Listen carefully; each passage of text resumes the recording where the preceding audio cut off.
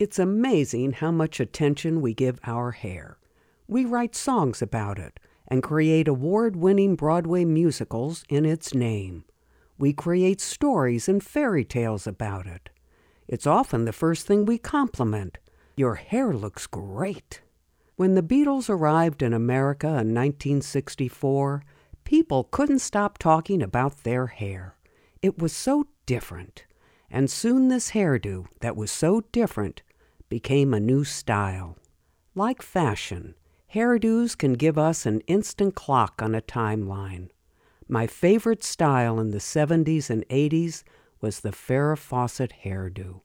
Oh, I loved that look and wore it for years. Then there are other styles I wore and can't believe I left the house looking that way.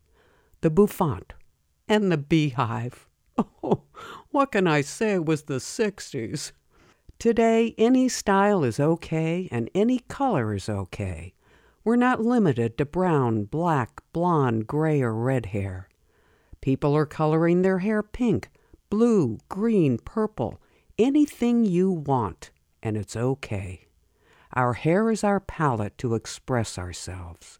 We can use clippers to create a freestyle design haircut on one side and leave the other side long if we want, and it's okay.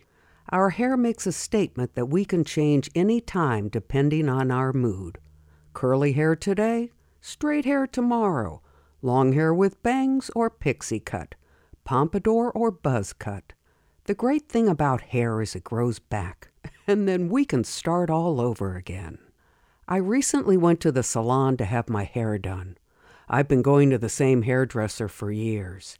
And as I'm sitting in the chair, it occurs to me we all share the vanity of wanting to look our best. And getting our hair done gives us a confident understanding. I'm going to look better when I leave than when I came in. I enjoy the friendly atmosphere of the salon and the camaraderie with other customers. Oh, and let's not forget how fabulous it feels when someone else washes your hair. With all the attention and admiration we give our hair, it's only an accessory. When we lose it, we don't lose each other. Your family still loves you, and your friends still like you because you're still you.